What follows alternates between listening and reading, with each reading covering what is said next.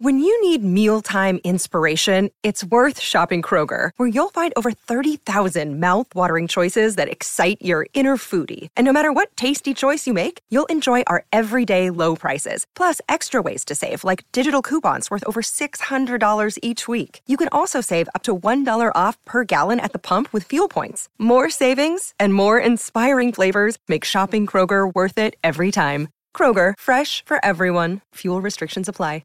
Another day is here, and you're ready for it. What to wear? Check. Breakfast, lunch, and dinner? Check. Planning for what's next and how to save for it? That's where Bank of America can help. For your financial to-dos, Bank of America has experts ready to help get you closer to your goals. Get started at one of our local financial centers or 24/7 in our mobile banking app. Find a location near you at bankofamerica.com/talktous. What would you like the power to do? Mobile banking requires downloading the app and is only available for select devices. Message and data rates may apply. Bank of America N.A., member FDIC. Hello, it is Ryan, and we could all use an extra bright spot in our day, couldn't we? Just to make up for things like sitting in traffic, doing the dishes, counting your steps, all the mundane stuff. That is why I'm such a big fan of Chumba Casino. Chumba Casino has all your favorite social casino-style games that you can play for free anytime, anywhere with daily bonuses. That should brighten your day a little. Actually, a lot. So sign up now at ChumbaCasino.com. That's ChumbaCasino.com. No purchase necessary. VGW Group. Void where prohibited by law. See terms and conditions. 18+. Hello and welcome to the Newcastle Natter. My name is Fergus Craig and I'm joined by Paul Doolan. Hello. And Dave Watson. Hi Fergus, how are you? Okay, I'm sort of like going through what has been so far about 10-15 minutes of low-level tension about my internet. For whatever reason, it's not really going very well. So I think we're all pretty confident that there's a strong chance that everything we're doing right now will be completely pointless, which does tally quite well with Newcastle United's season. So let's use that as a jump-off point to talk about football. So we played. We're just gonna go through the standard Newcastle Natter format, which is talk about the most recent game, talk about anything else that's going on in the club, get some social media, predict the next game, and then fuck off. But I mean, it's this going to be up there with the most depressing? Let's make it not be. Let's do our best to make it uplifting, even if we have to sing a song. Okay, let's make it uplifting. Let's start by talking about the West Brom game. Okay, this is going to be. Take it over, Paul, and make it uplifting. Summarize the West Brom game in an uplifting way. Go. We didn't lose. Correct. I am uplifted. Thanks very much for listening to the Newcastle Natter.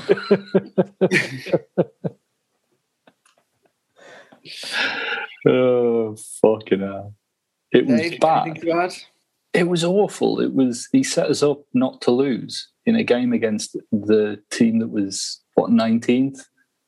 Yeah. Worst defence in the league. We set up with no strikers. It was. I saw it referred to on Twitter as El Jurassico because it was just two long ball teams with no real ambition of making it an entertaining fixture. Both managers quite happy with the draw. Bruce, I'm convinced that Bruce was expecting Fulham to get beaten by Liverpool and was thinking, well, 1 point will take us. We'll be, 4 points clear of them. That's good going into the next run of fixtures and stuff like that. It was an opportunity to really get a bit of breathing space, and he bottled it as he has done before. It was the same as the Sheffield United game. He set up not to lose, and it was terrible. I think what was as depressing as that, it was that bad, but tactically, it was baffling as well. We spoke on the pod last week about you need to find a way to get Gale or Carroll into that starting 11 because otherwise there's no goal for that.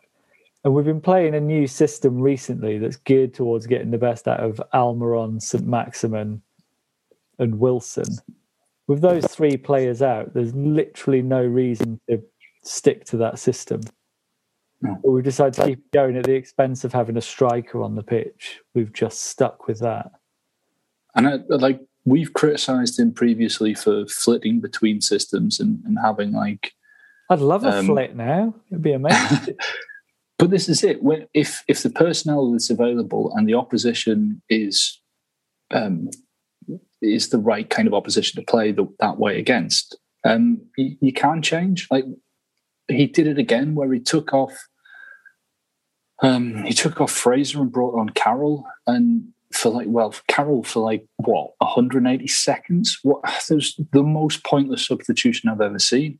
I genuinely think the reason for that substitution, it was actually about 30 seconds. And I think that the reason for that substitution, it was a time-wasting substitution. He made that substitution because he was holding out for the draw. I thought it was the biggest indicator of that being the plan at that stage. So I think it was one of those cases of, we would have liked a win. Of course, we always want to win, but, a draw is a good result, which is ludicrous under the circumstances. I think West Brom, it's not like they went gung-ho at all, but I think they genuinely were making more of an effort to win the game, because in the context of their season, they absolutely have to win the game, because although they're almost certain to go down, there's no way they can be settling for draws anywhere at the moment. That's fair. But we definitely, it was very reminiscent of the Sheffield United game. In that, I think there's a psychology behind it, which is almost like the worse the team, it's like he's sort of second thinking. And I know my internet's gone funny. Hello? Can you hear me now? Yeah, we can hear you. Okay. The worse the team, it's almost like he second guesses himself and thinks, well, if I play really conservatively, then I'll definitely win that game. I don't want to ruin it by going gung-ho and being too confident. If I play really conservatively, then, do you see what I'm saying? It's like I think every game we have where it's like, we cannot lose this game. Whether you compare us to Fulham at the minute, who you would think Fulham against Liverpool, be thinking, let's try and get a draw here. But they actually go for it. We're against West Brom, who've conceded a fuck ton 56. of goals. Yeah. And we decide, well, let's just shut up shop. And we got a clean sheet, which in a way is a positive. But we only got a clean sheet because they can't finish. And a point, it sent us up the table in a way. So I don't, in some ways, personally,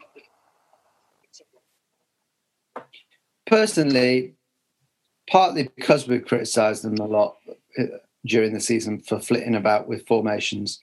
Personally, I don't have a particular issue with us sticking with that system. I do have an issue with the selection and the impetus and the drive in the actual game.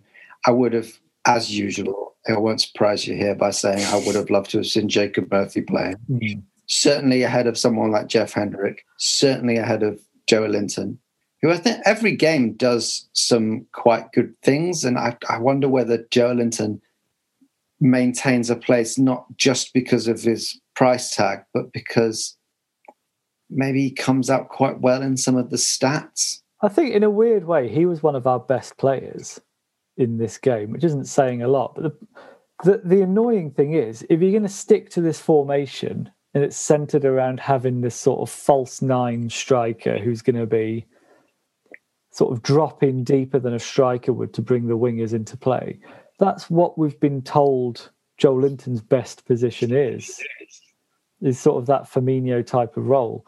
But we don't bother putting him in there. We put Joe Willock in that role, who's never played that in his life and is an on-loan youth player who's meant to spearhead every attack. It's too much pressure to put on like a young kid. If that's Joe Linton's best position, play him there. Then you can get a world-class player like Jacob Murphy out on the wings, feeding those balls in. But it's just, I think it will be one of the ongoing mysteries for eternity. Like, how can you get perpetual motion, or what created the universe? One of the ongoing mysteries will be, what is Joe Linton's supposed best position? Because we have played about 40 different formations this season, and yet none of them included Joe Linton's best position. So I think my thing on Joe Linton is that if he was to be played in a side that had been playing that like front foot football that we tried to play after the Leeds game, if he'd been played in that kind of team for the duration, I think we would have seen better out of him. Yeah, but we don't have the strength and depth, nor the manager, nor, if we're honest, like the personnel to rely on that kind of football for the duration of the season, because we're not on the football enough. We don't have the ball enough for him to really have time to pick a pass or to play like that Firmino role. He will go down as arguably the worst signing in our history. I mean, 40 million quid, and you'd be lucky to get 10 for him now. It's just, I would say at the moment, though, he is looking a better footballer than Ryan Fraser. Really? Yeah, I think Ryan Fraser, all he offers, which is important, is very good dead ball delivery. If it wasn't for that, I would say Fraser is giving us nothing and looks like the mercenary who ducked out of Bournemouth at the end of last season. No doubt about it. He's been disappointed. He did create our last goal. I get very strong Damien Duff relegation season vibes from Ryan Fraser. Maybe, yeah.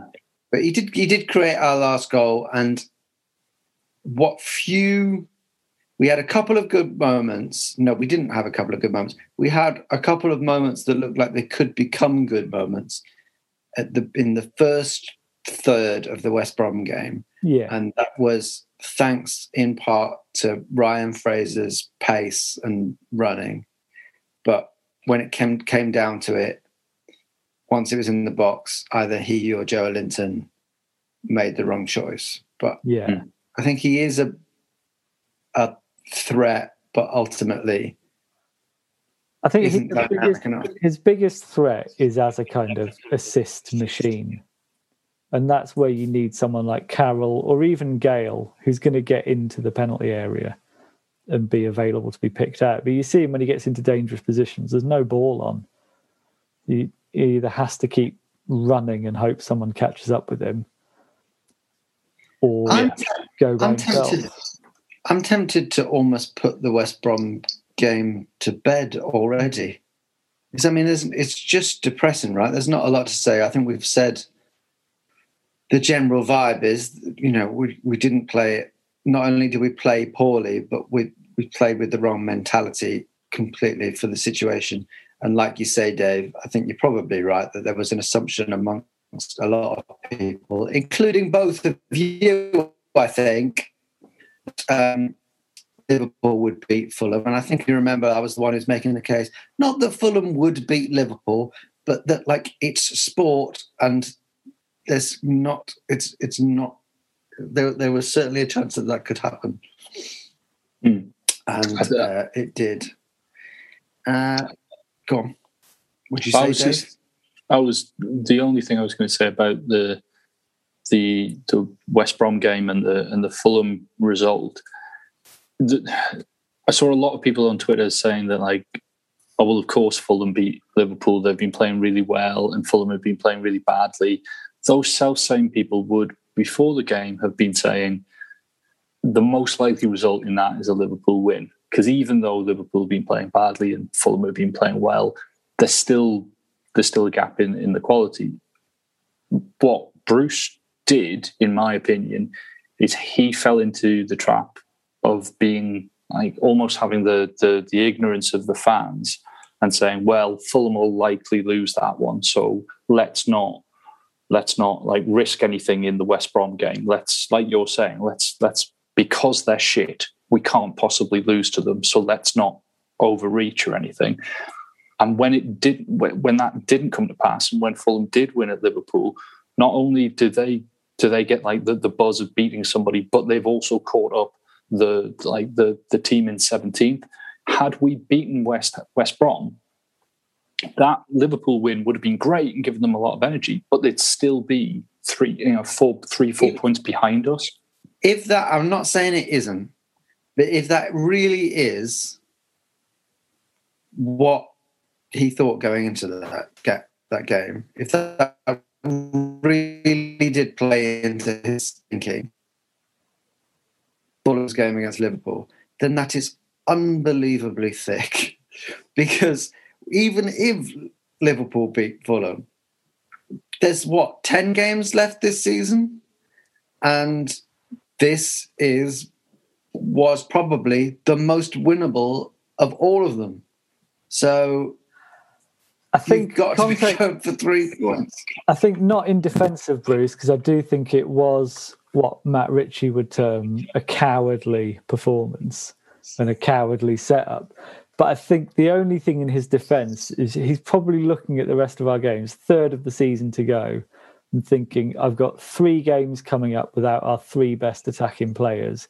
Any points out of them are a bonus, and then we hit the final straight with our strongest 11, assuming none of them get injured, which is almost impossible with those 3 players.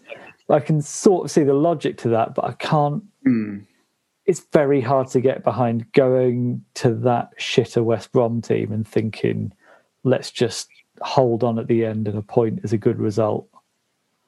And it's not like West Brom have been playing well, but are in a bad position like Fulham are or like Brighton are. They've been playing really shit. They've got the worst defence in the league, even without our most attacking, highest quality attacking players. We should have still been able to at least threaten their goal, and we didn't.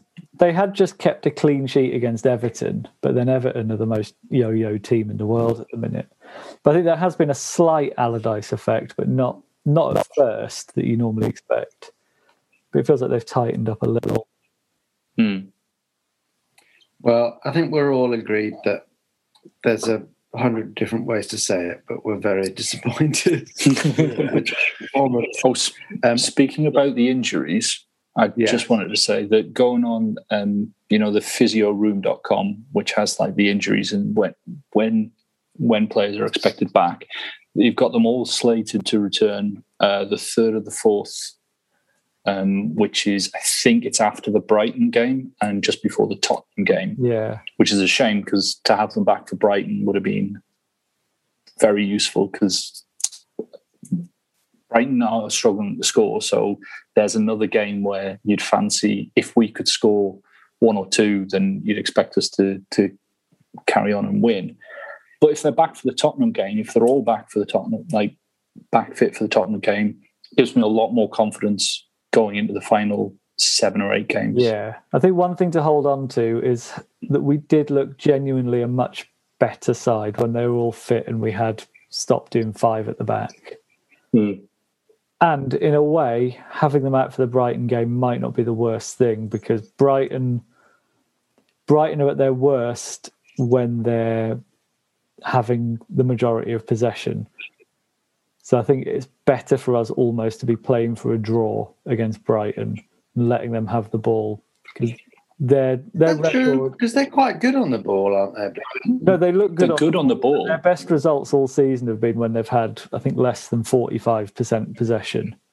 Brighton are actually a very good counter-attacking team. I think if we had all those players fit, we would almost be more susceptible to Brighton's counters, whereas you can only counter-attack a team that attacks, and I'm not sure we'll attack Brighton. Yeah, I'd play Carroll in that game. Just him up front, and then hitting him with long balls and trying to get Fraser and or Willock or in a 9-0-1 formation. pretty much, because Brighton, they have been struggling to score goals, and it's like Paul says, they just can't break a team down. They knock the ball around beautifully, but they're just not putting the ball in the back of the net. Well, I'm sure they'll find a way. They managed to score 3 against us, didn't they? Yeah, the only game where they've managed to put their chances away all season pretty much was against us. Yes. Well, however way you look at it, it wasn't a great weekend for us. And I think on the last podcast, I was looking at 538, who are a website that predict, they model what the expected outcomes will be going forward.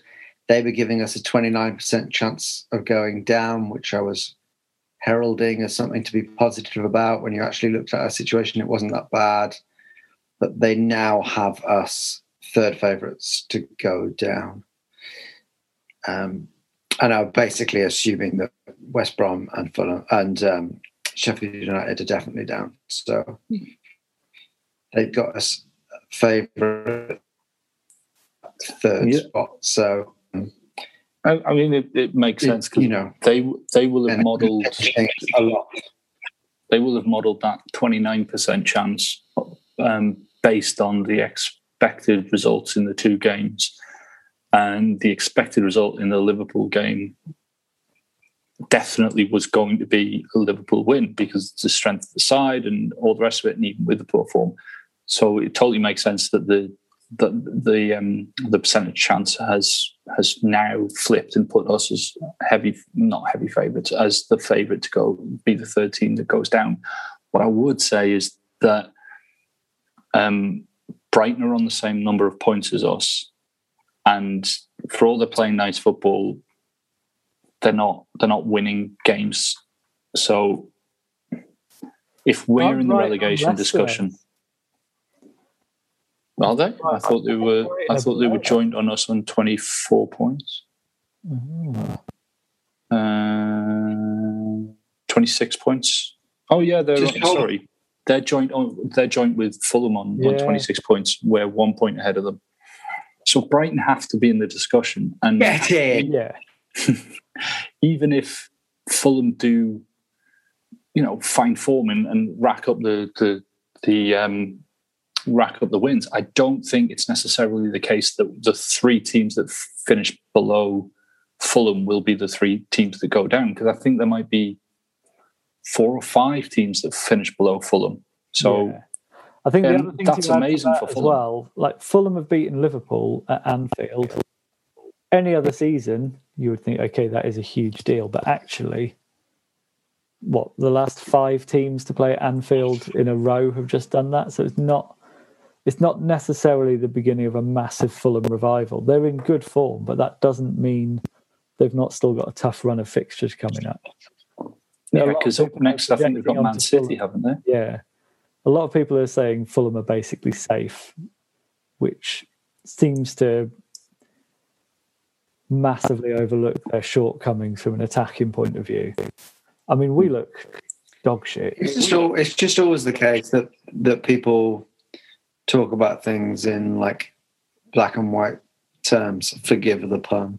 Just that, it's either one or the other. It's either we're definitely going down or we're definitely staying up. It's like, well, it's always probably going to be until the very end of the season a case of either or. It could be either. Let's have a quick break. And then just one more bit of positivity for 15 minutes, Dave, but go for it. We've got a game in hand over Fulham as well. So we've got 1 point and a game in hand as well. So okay, now we can go for a break. Oh, Paul. Oh, and Paul sneezed. Oh, Paul's got to start again. Start the pod from the beginning. No, we'll have a break and then we're going into social media, and I think we'll be talking about all the same things. Again, there'll be lots, of ways that we can try and cheer ourselves up and bring each other down. And I'm sure eventually at some point we'll get onto Graham Jones. So stick around for that.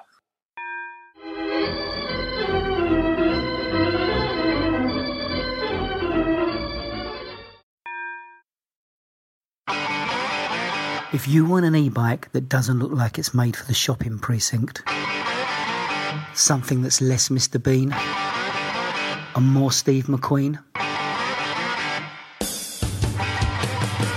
check out the range of bikes from London-based Cooler King. From dope 250-watt city bikes to Harley Bobber-inspired 750-watt beasts that can tear your face off while leaving your smile intact. Cooler Kings are made in limited numbers, yet highly affordable. Check them out now on the web at cooler.bike or find them on Instagram with hashtag CoolerKingBike. Cooler.bike. E-bikes that are cool AF. Welcome back to the Newcastle Natter. I'm pleased to inform you that throughout the break, we also had lots of low-level tension discussions about technology. So that was fun. But we're back to talk about the most joyful thing in the world, which is Newcastle United. Dave Watson, there's some news on the takeover. Is it good? Basically, there was a report out that Newcastle United had tried to raise a couple of issues with the arbitration. The arbitration is there to say that we don't think that the Premier League followed their own rules properly, and that's why the takeover didn't go through. So there were a couple of challenges. One was about one of the named members of the panel. There was an accusation of bias. Now, the issue with this is, like, he has advised the Premier League before, and after one bit of advice that he gave them, they introduced a new wording to the rule saying that if it's a state who owns the club, they can't be engaged in pirating the Premier League product. So the Newcastle lawyers have said, well, that's clear bias.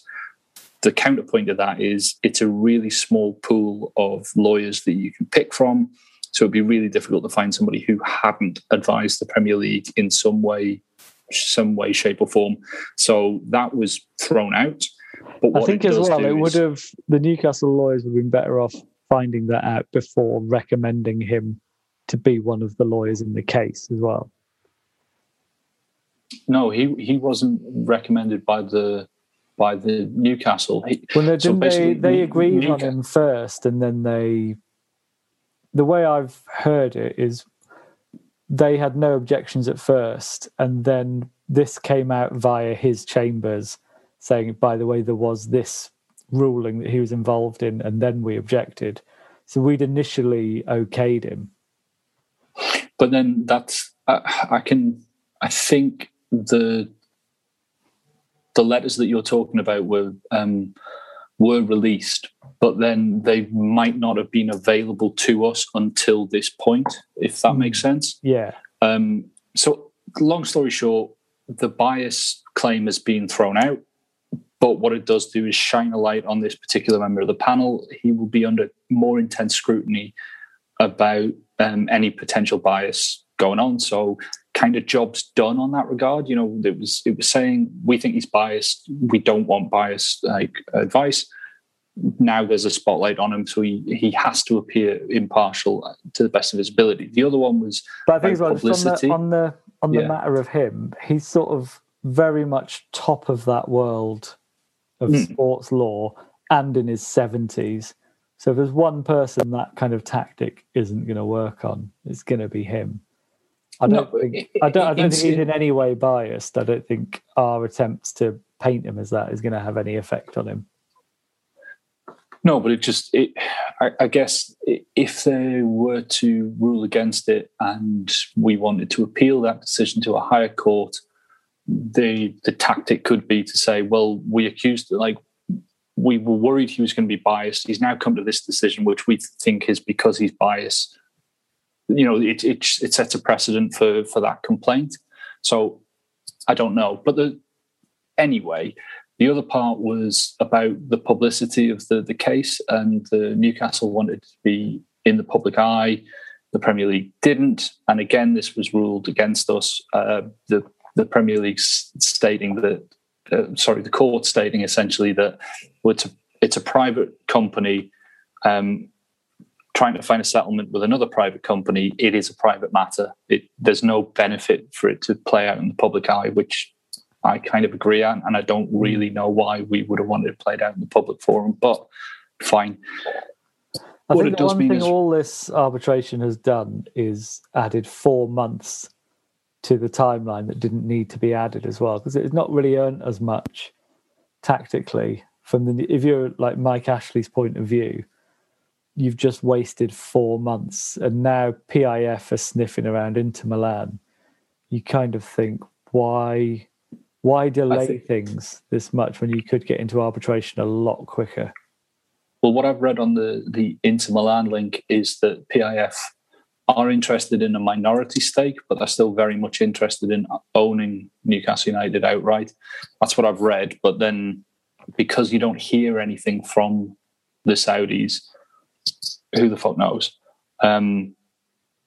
There's a really good tweet by, I think it's called The Football Law or Football Law, whatever. I'll retweet it, but it breaks it down and it makes a good case that essentially the Premier League's position is that there is no separation between PIF and the Kingdom of Saudi Arabia. But it is the author of this piece, his opinion that in Saudi law, there is, distinct and separate entity. The PIF, yes, they have members of the board, but they are to be treated as an individual entity, not part of the state. So there is a decent case to be made that if the PIF, if the Kingdom of Saudi Arabia's own laws separate the two, then it's not really for a private company like the Premier League to state, actually, you're wrong, we think this. So that's his take on it, and it might make no difference whatsoever, but that's where we are. And don't worry, Fergus, that's all I've got to say on it. The only other slight update, and I've absolutely no idea where it leaves us, but if we get relegated, then presumably that gets rid of the Premier League owners and directors test. Only until we get promoted. But presumably, I can't imagine them not letting a team come up from the Championship because their owners don't meet the criteria of the test, if you know what I mean. They won't let a Premier League, they won't let a Championship club come up to the Premier League without a stadium that fits the requirements. I could quite easily see them saying, either you restructure so that the owners and directors can pass the owners and directors test, or you're not being promoted. I don't know what I'm talking about, but I find that situation happening incredibly hard to believe. Yeah, I'd be able to make a case for why that would happen, but just.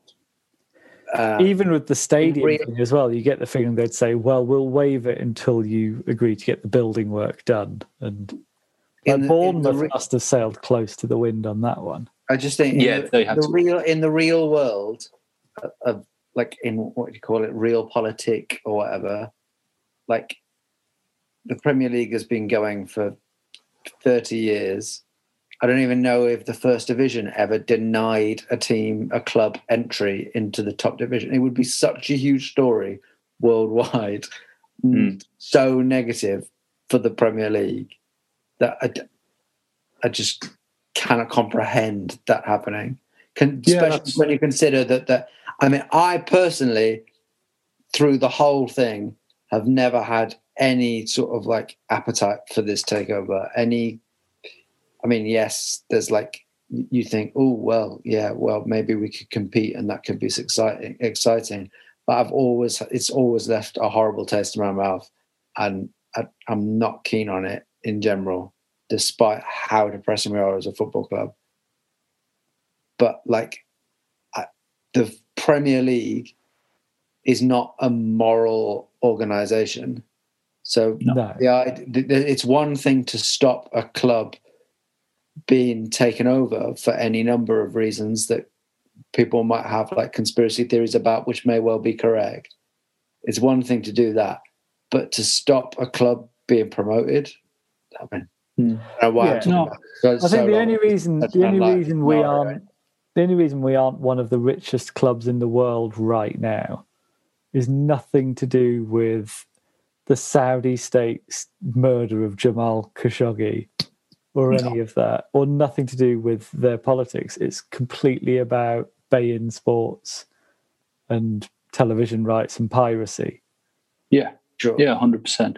The other thing to just, if we were to be relegated, I don't know if Mike Ashley would take the financial hit that would cost the valuation of this club. I don't know if he would sell the club for 150 million when he could have sold it for 350. I think we're just back into the same cycle. There's no way he's always. This is. I think with the Saudis, it's slightly different because he wants the retail opportunities that offers. That's why he's dismissing all other bids and is like. This is why he's all in with the Saudis at the moment, is just because the opportunities afforded to him with that market, which is why I think losing 100 million off the valuation of the club or whatever that would be would not matter to him as much. Oh, I didn't realise that. Is that part of the deal? The idea that it's in his head it is. It's probably what will scupper the deal at the end if it does go through, because he'll try and anchor more leverage in the middle. He wants to open a Lillywhite. He wants to sell. He wants Puma socks on sand. That's his dream. Wow. I tell you what, though, seeing Kylian Mbappe playing in the Championship would be fucking hilarious. Okay. Well, yes. I don't know. It's the most pointless ongoing football. It's the most pointless ongoing conversation in the whole of podcasting. But there we are again talking about the Graham Jones.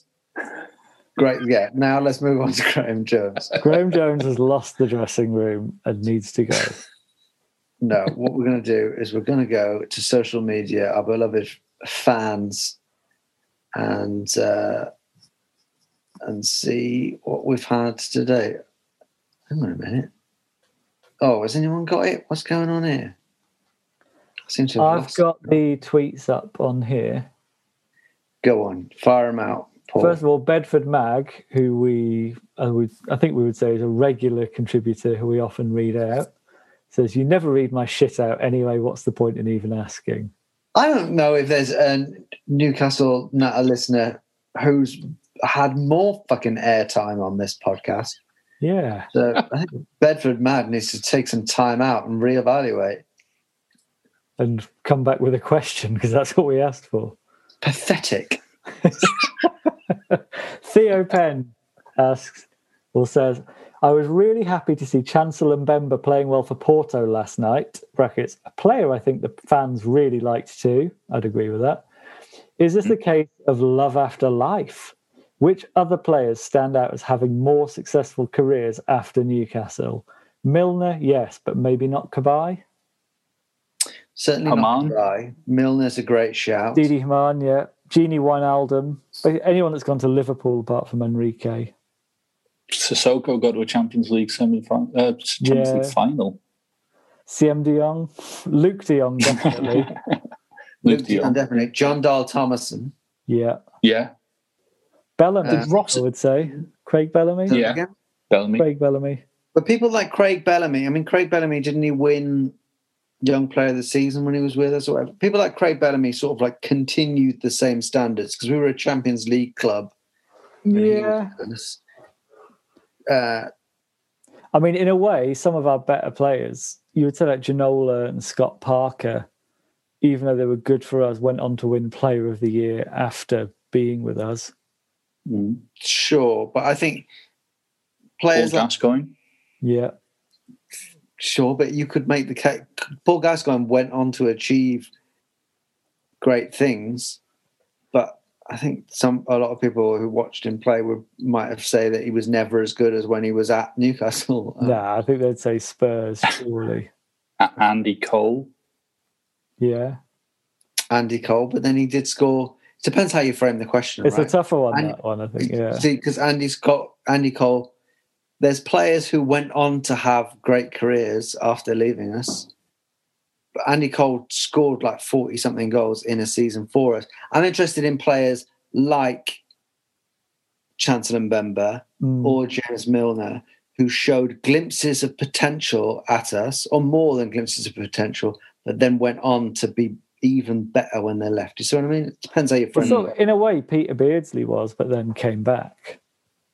Yeah, he did. No, that's a good shout, Peter Beardsley. What about Florian Thauvin? Because he was not great here, garbage here, but then he was tearing up the French league. So but I feel like he's one of those ones who we're just a blip on a pretty straight career path where they just drop down inexplicably. We were just a bad album for him. Sylvain Distin? Yeah. There's a few. Louis Saha? Didn't he only make one appearance for us? Yeah, I think so. Still counts. Doumbia? Yeah. Darren Huckabee. Darren Huckabee, yeah. Never made an appearance, did he? Maybe in the League Cup. But yeah, there's plenty of answers for you, however you want to fulfill that. I would say, though, we're an interesting club in a way, because I would say there's far more the other way. There's a lot of players who left for bigger clubs and underachieved. I would say, especially in recent history, we talk far more about players who got their move and it went to shit, like Cabaye. Cabaye, Debuchy, yeah. Jan Matt. Any right back we've had in the last 20 years. Santon. Yeah. And Zogbia. Yeah. I mean, such a waste of talent, him. He was great for a while, wasn't he? Yeah. My brother, here's a little story about my brother. My brother dipped in and out of showing an interest in football. So his knowledge is not very sort of consistent. And he started playing for a football team for a little bit. And they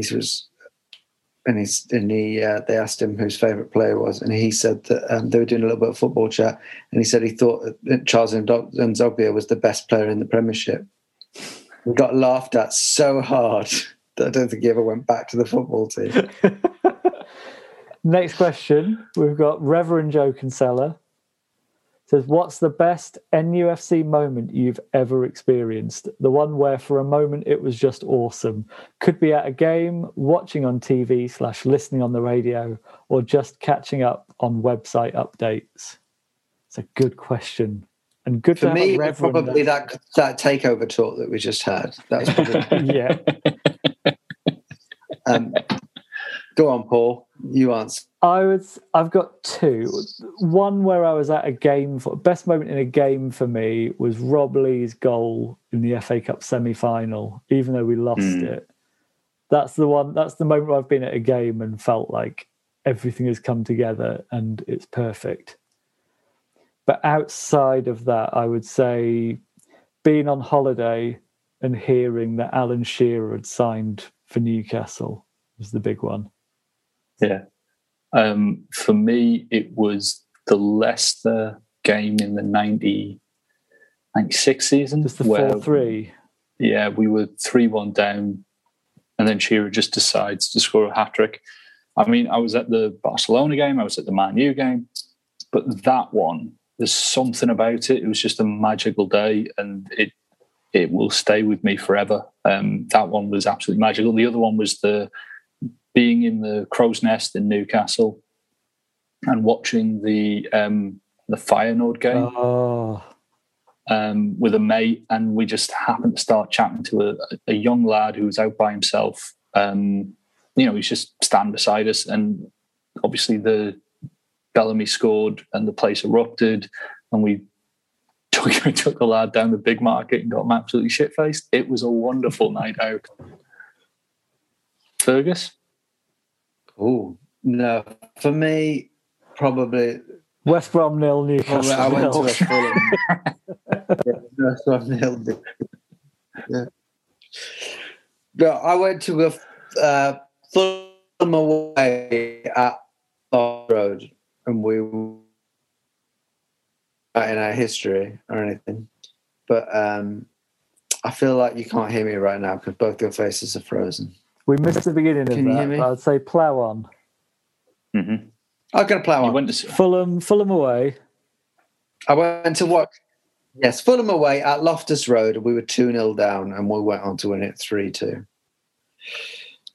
That was just a very enjoyable one game. special Yeah. mention was when I went to the first home game of the season. It was Sunderland. I can't remember what season it was, but I got to my seat, and my dad had secretly bought the seat next to me, and he was there for the whole season. And me and him, it became what we did together, and that was pretty awesome. Thanks, Rev. That's cheered Was me there not right a tiny up. part of you? Was there not a tiny part of you that was like, "Oh, for fuck's sake"? Well, I didn't think I'd be allowed to swear because I didn't swear at home, and my mum and dad never swore at home.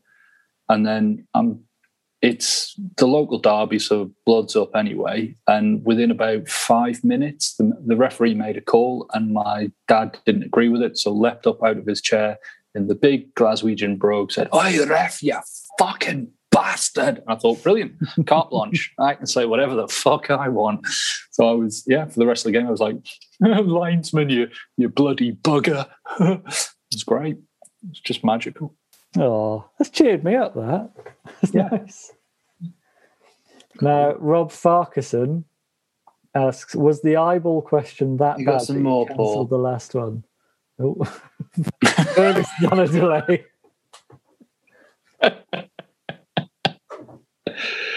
The eyeball question was amazing. Yeah, I mean, the issue here, Rob, is what happened last week. No, it was very good. It was in that we had to record the question about 8 times. Yeah. And then we've got from One Up Gaming, would it be fun in the Championship? Well, who knows? Time's a charm. Feels like this one could be the one where it's not fun, but, every time so far it has been pretty fun. The thing that annoys me so much about the Championship is not living in Newcastle and not being able to see many games, that a lot of the games, it's impossible to see them live because they're not even streaming anywhere. So, but that might be different in the as the years go on. I think the thing we need to bear in mind about the Championship is, as soon as you think about going down, someone will always say, well, we're going to do a Leeds. It just doesn't happen anymore. Like, Sunderland are probably the last one to. Yeah. But it's just the money involved. Well, that's pretty recent. It's not that pretty recent. It's like 5 years. But generally, you look at the teams that are coming up every year, it's teams that have been relegated before. It's always going to be Norwich or West Brom. It's the usual suspects. I think the big difference for us this year is that I don't think we've got as many saleable assets. I don't think the market is as mental as it was when we sold Sissoko for 30 million. And I don't think we've got a manager in place that would guarantee us promotion as we did under Benitez. And I mean, when we went down when we were down there with Houghton, he had effectively a mid-table Premier League side playing in the Championship with like 2 Argentinian internationals, England internationals. It was just a fun away day. I'm not sure if that's going to be the case this next year. If we do go, we've also got. I feel like we're not badly equipped. We've also got people on. Fergus, you're a good 5 seconds behind. Yeah, fantastic. This is like it's like the WhatsApp chat whenever we're watching a game. Fergus is always like a minute behind everybody else's stream, and he like insists that we don't tell him what's happening in the game. Okay, but that's really unfair and not true, because Paul is always ahead. I would say on average you're the most behind usually, Dave. Wow. Because out of the 3 of us, you're the only one who watches 100% illegal football. So I have my illegal feed. Yeah. Which is what I was gonna say is I think pretty much all of the players that we have in the squad don't have relegation clauses in their contract, and I suspect that includes Alan St. Maximin, who's just signed an Alan Pardew length He's a sellable asset, though. I think you look at him and Almiron and Wilson. They're easy because he could.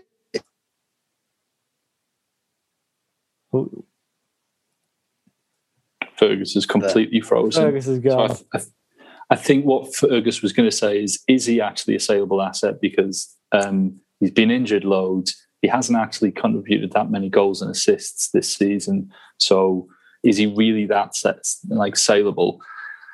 I would say, still the Premier League would take a punt on him, but I just don't think we would get 30 million for him. I think we might get maybe 20. And I think the same's true of Almiron, although we might get a bit more for Almiron. We won't get anywhere near £16 million for Callum Wilson because he'll be 32. Oh, no, thank you for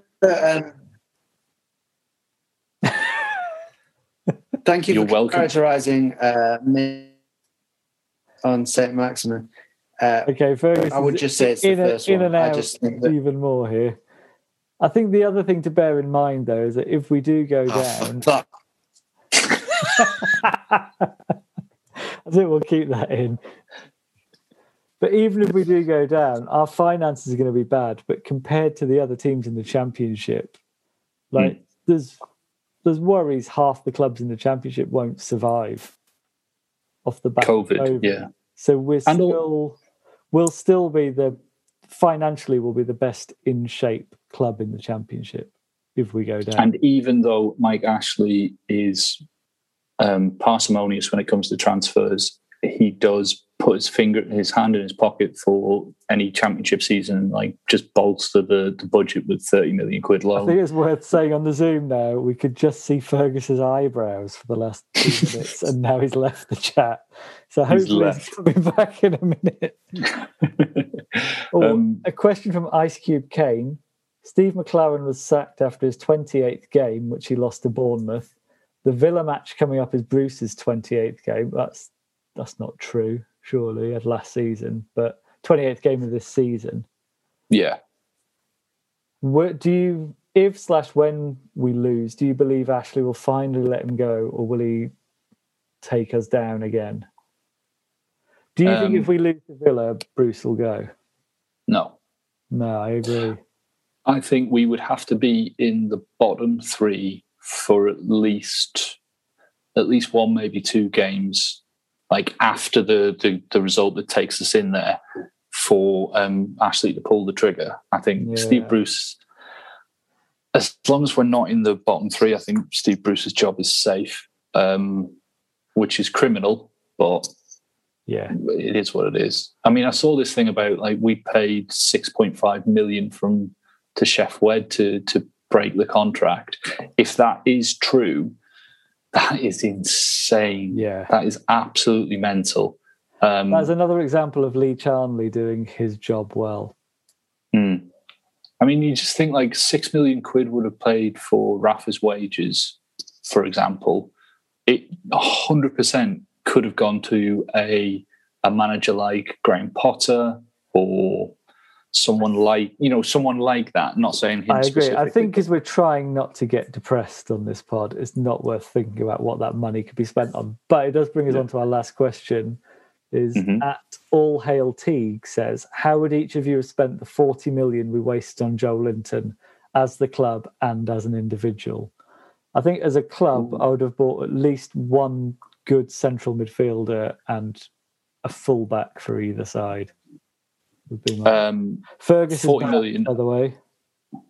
Welcome back, Fergus. I'm back. I hope that you represented my opinions exactly as I would say them for the whole time that I was gone. I mean, we mainly said your main mantras of Britain's full, and we get back to the old ways of doing things. Yeah.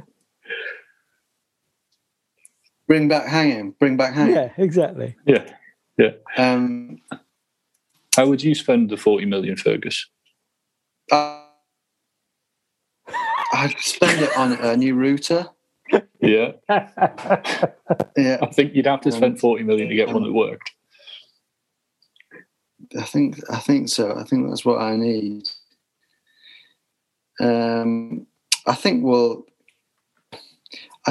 the last thing we should be doing is extending this pod any fucking further. Well, we do need to look at the next game. Villa, Friday night, the big time. It is impossible to imagine that anyone is listening this far into this podcast. This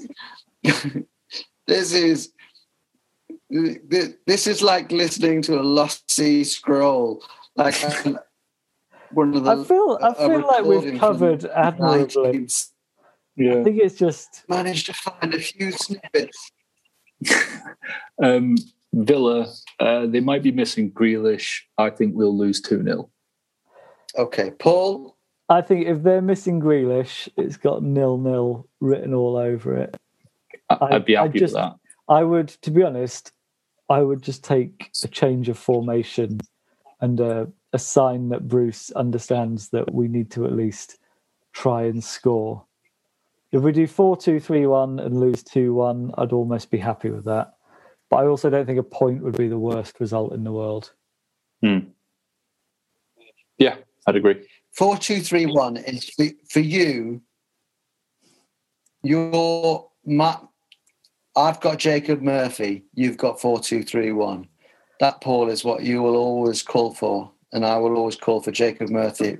I feel like neither of us will get our wish against Villa. Not always. I think when my prediction is 1-0 Villa. When Almiron, St Maximin and Wilson are all back, I don't think we need to play 4-2-3-1. But I think when you've got Gale and Carroll available, there is no point playing Joe Linton and Ryan Fraser as your two strikers, with Joe Willock as the man in between them.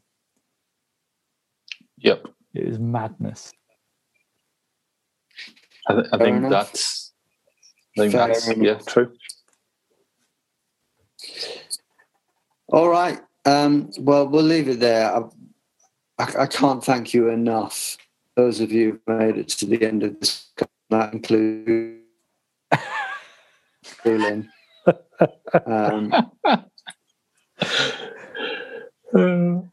I think, shall we talk on behalf of Fergus? I was looking through. What else? Thank you, anybody who's actually managed to get to the end of this and who hasn't thrown their phone in the bin. Thanks, and we apologise, and we'll try and sort something out in the future. Yes. Probably just not invite Fergus because he doesn't add much. The problem is as well, Fergus likes to record while playing Xbox and watching a film, which that keeps him on the edge that you need to be on to broadcast well in a podcast. But it doesn't half eat into your bandwidth. Yeah. Well, I enjoyed it anyway, Paul. Yeah, I did too. Unless anyone else has anything else to say, I think we will leave it there for this week's Newcastle Natter. Thank you very much to you, host Dave Watson. Thank you very much to the new host, Paul Doolan. And thank you, as always, to you, Graham Jones. Goodbye.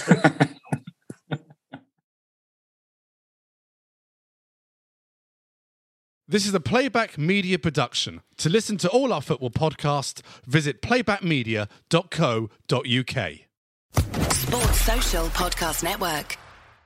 It's time for today's Lucky Land horoscope with Victoria Cash. Life's gotten mundane, so shake up the daily routine and be adventurous with a trip to Lucky Land. You know what they say. Your chance to win starts with a spin.